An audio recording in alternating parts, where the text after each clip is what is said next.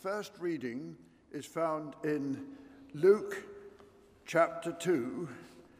Luke chapter 2, beginning at verse 15. Luke 2, beginning at verse 15.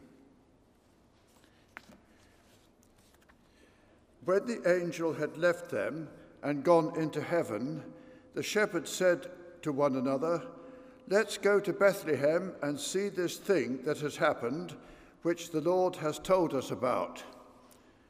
So they hurried off and found Mary and Joseph and the baby who was lying in the manger. When they had seen him, they spread the word concerning what had been told them about this child, and all who heard it were amazed at what the shepherds said to them. But Mary treasured up all these things and pondered them in her heart. The shepherds returned, glorifying and praising God for all the things they had heard and seen, which were just as they had been told. On the 8th day, when it was time to circumcise the child, he was named Jesus, the name the angel had given him before he was conceived. This is the word of the Lord.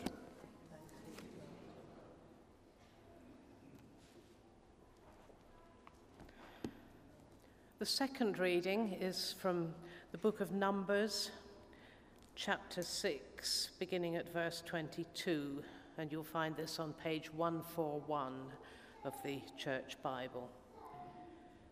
Numbers 6, verse 22, the priestly blessing. The Lord said to Moses, "Tell Aaron and his sons, this is how you are to bless the Israelites. Say to them, the Lord bless you and keep you. The Lord make his face shine on you and be gracious to you. The Lord turn his face towards you and give you peace. So they will put my name on the Israelites, and I will bless them." This is the word of the Lord. Thanks be to God.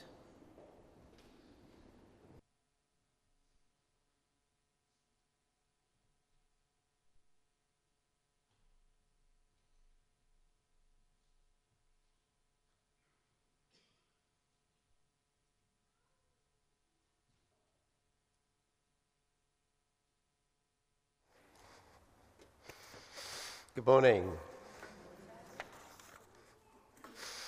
It's great to see you this morning. It really is, I can tell you. I had this awful fear, having agreed to preach on New Year's Day, that I might be talking to myself. So it's so lovely that there are a few of us here to gather to God's word. So let's pray together. Heavenly Father, we pray that your written word of Scripture may now and always be our rule, your Holy Spirit our teacher, and your greater glory our supreme concern, through Jesus Christ our Lord. Amen. A few years ago, we discovered this leaflet. Some of you may even have seen it. It's called Poems in the Waiting Room, and that is exactly what it is. It's a series of poems for people to read while they're waiting for their doctor's or dentist's appointment.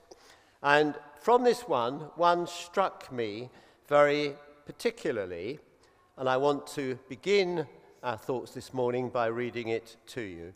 And it's called, appropriately, the Benediction. "The Lord be with you," the meter reader said as he left, his face black, young, radiant. I took the blessing. I took the blessing onto the bus, flying along the bus lane, looked around at the other passengers, and knew that we were all forgiven. I took the blessing for a riverside walk beneath a sky of faultless blue. I took the blessing into the coffee shop where you were punctual and sober. The waitress frothed a heart onto my cappuccino. "Do you like your heart?" she whispered as she passed our table. No trace of irony. For the very first time in a long time, a day held possibilities beyond itself. I took the blessing. And what a wonderful thought that is to take into this new year, with all its infinite possibilities, and as we're all too aware, incredibly great challenges. For as Esther has already made clear to us, blessing is what we're focusing on this morning. And we think about that lovely reading we've just had from Numbers 6. And these words will probably be very familiar to many people here, but perhaps not necessarily in the context in which they were originally spoken. And the book of Numbers, from which it comes, begins 13 months after the Exodus, after that time when the Israelites came out of Egypt. And it details the 38-year desert wanderings of the Israelites before they enter the Promised Land. And the English name Numbers comes from the many numerical lists that the book contains. But in the Hebrew, it is known as In the Desert, or The Lord Spoke, which sums up its main features. And it begins with detailed instructions on how the people are to be organized for their desert wanderings. And then the Lord said to Moses, "Tell Aaron and his sons, this is how you are to bless the Israelites. The Lord bless you and keep you. The Lord make his face shine upon you and be gracious to you. The Lord turn his face towards you and give you peace." For in that way, God would bless his people Israel. And he continues to bless his people in that way to this day. And traditionally, the priest blessed the people every morning after the sacrifice in the temple. And each priest would raise their hands with the palms facing downwards and the thumbs of the outstretched hands touching. And the 4 fingers of each hand are sometimes split into 2 sets of fingers each, thus forming the Hebrew word shin, an emblem for Shaddai, a name for God.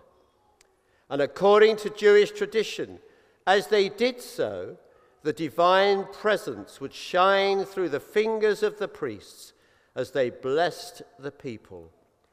Isn't that such a lovely idea?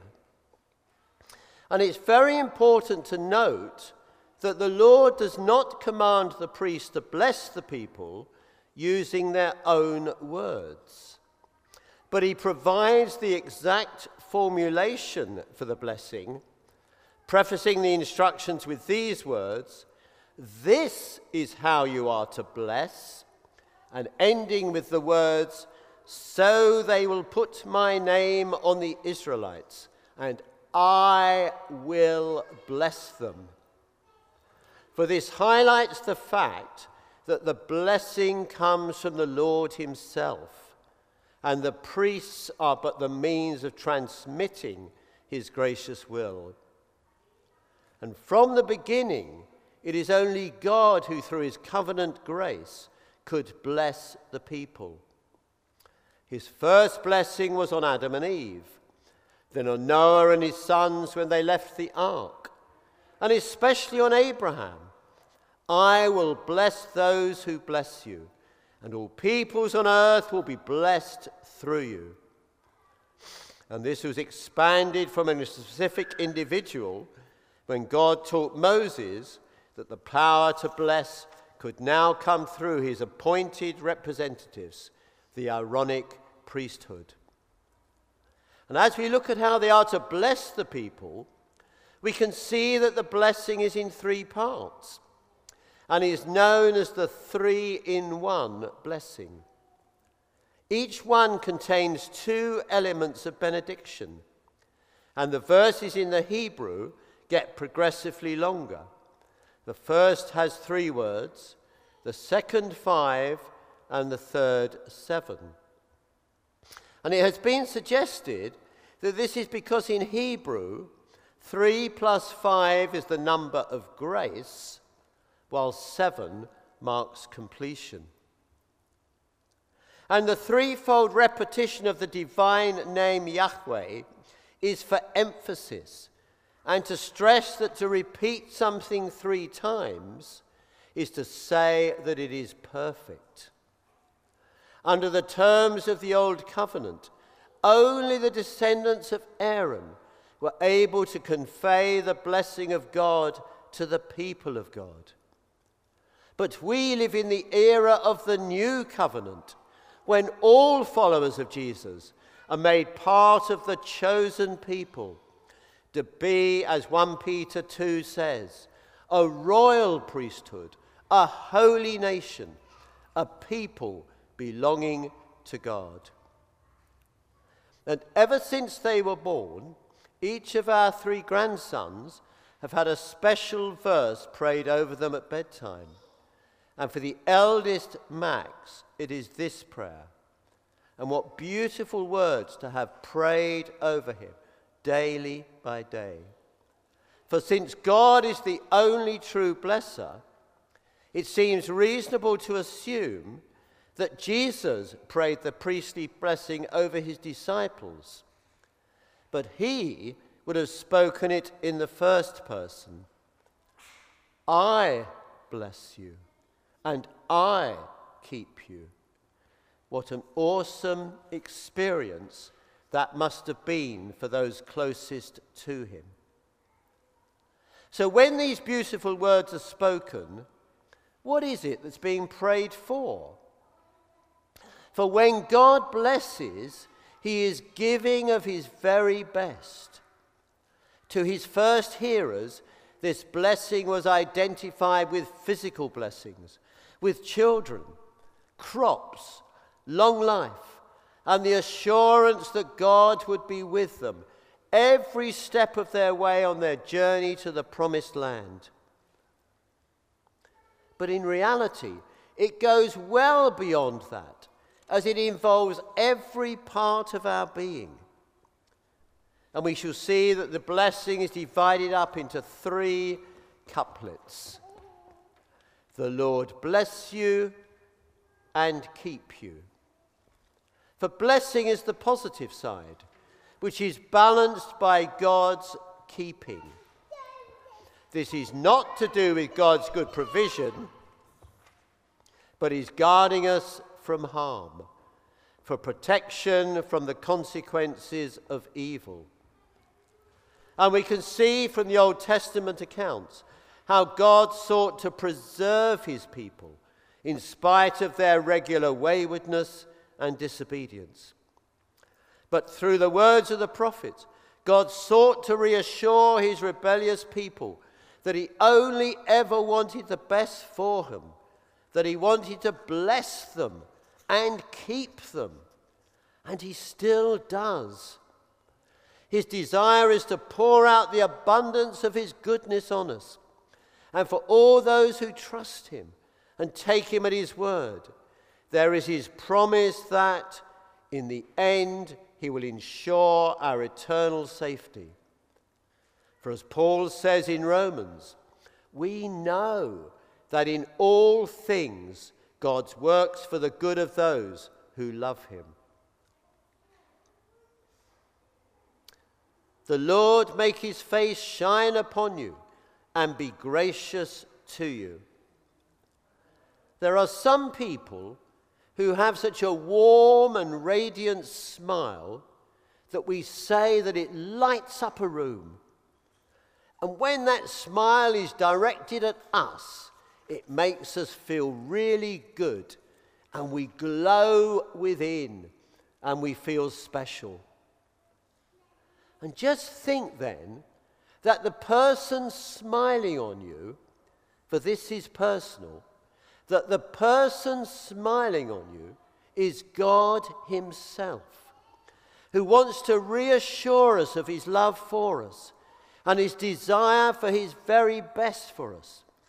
In the way a parent loves a child, God longs to show how much he loves us. And this is why we can affirm that he will be gracious to us. He longs to pour out his grace, his undeserved favor on us. And it's such a lovely picture. The thought of God's face lighting up with a smile as he thinks about each one of us. Of him looking at us with the kind of love and grace that we've never fully experienced before.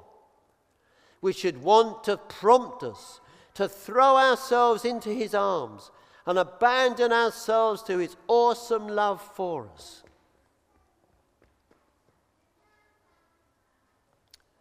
The Lord turn his face towards you and give you peace. For the Hebrew, to say you were turning your face towards someone meant you were giving them their full attention. Therefore, what we're saying here is that God is giving us his full attention. He is saying to each one of us, you matter. He loves you. He smiles on you. He pays attention to you. And he wants the very best for you. In fact, God cares so much that he wants to give us his peace, his shalom, which has a much deeper meaning than our word peace. For us, it can mean an absence from conflict, or just an absence from noise. What I really want is a bit of peace and quiet. But God's shalom signifies complete well-being of body, mind, and spirit. It is about being as God originally intended us to be. And it is what Jesus meant when he told his listeners that he'd come to bring them life, life in all its fullness. And to stress how serious God was about this, Jesus died on the cross to make this peace a reality.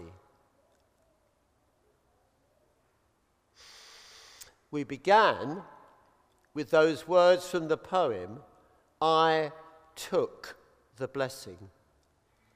And when we think about it, we realize that those words can be understood in two different ways. I took the blessing means I received it. Or I took the blessing means that I took it out to share with others. And that's the right order, the order it needs to be in.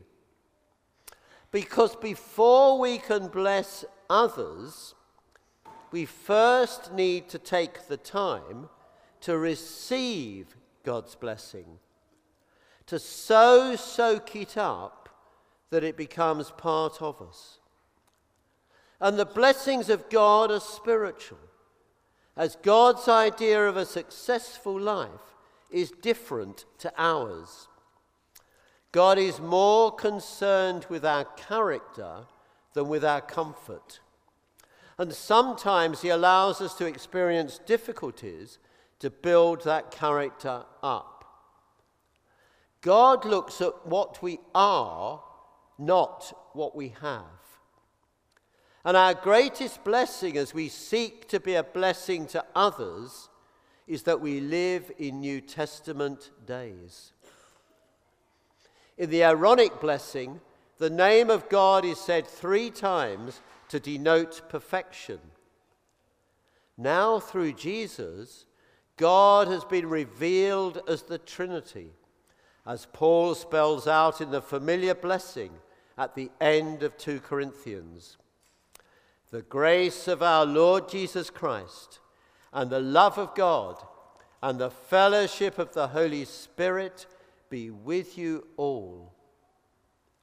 And this truth, this Trinitarian truth, can only be fully known for our experience by knowing firsthand the grace, the love, and the fellowship that flow freely from the 3 persons of the one Lord God. In the I newspaper this week, There was a very encouraging article entitled "Breathing Life into Britain's Churches," highlighting the level of engagement in their communities which are increasingly becoming the norm. Not, as Esther was saying right at the beginning, as built on extras, but as part of our overall worship, simultaneously loving God and loving our neighbour. It is no longer acceptable to say, "Believe me because of who I am," or "Believe me because of what I say," but rather, "Believe me because of what I do." For as Jesus once said, "It is by their fruits you shall know them." For us to bless others, our lives need to have a Christ-like authenticity, rooted in his peace, his shalom.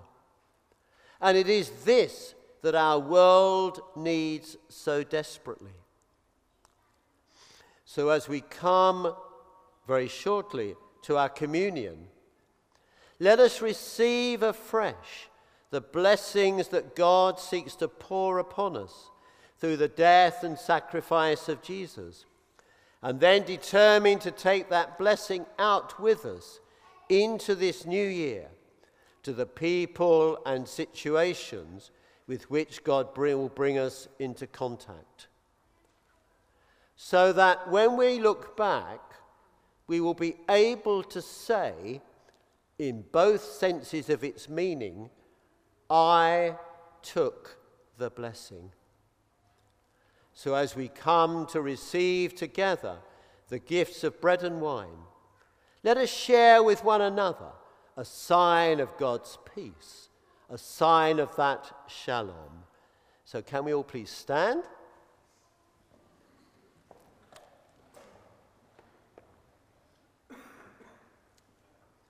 The peace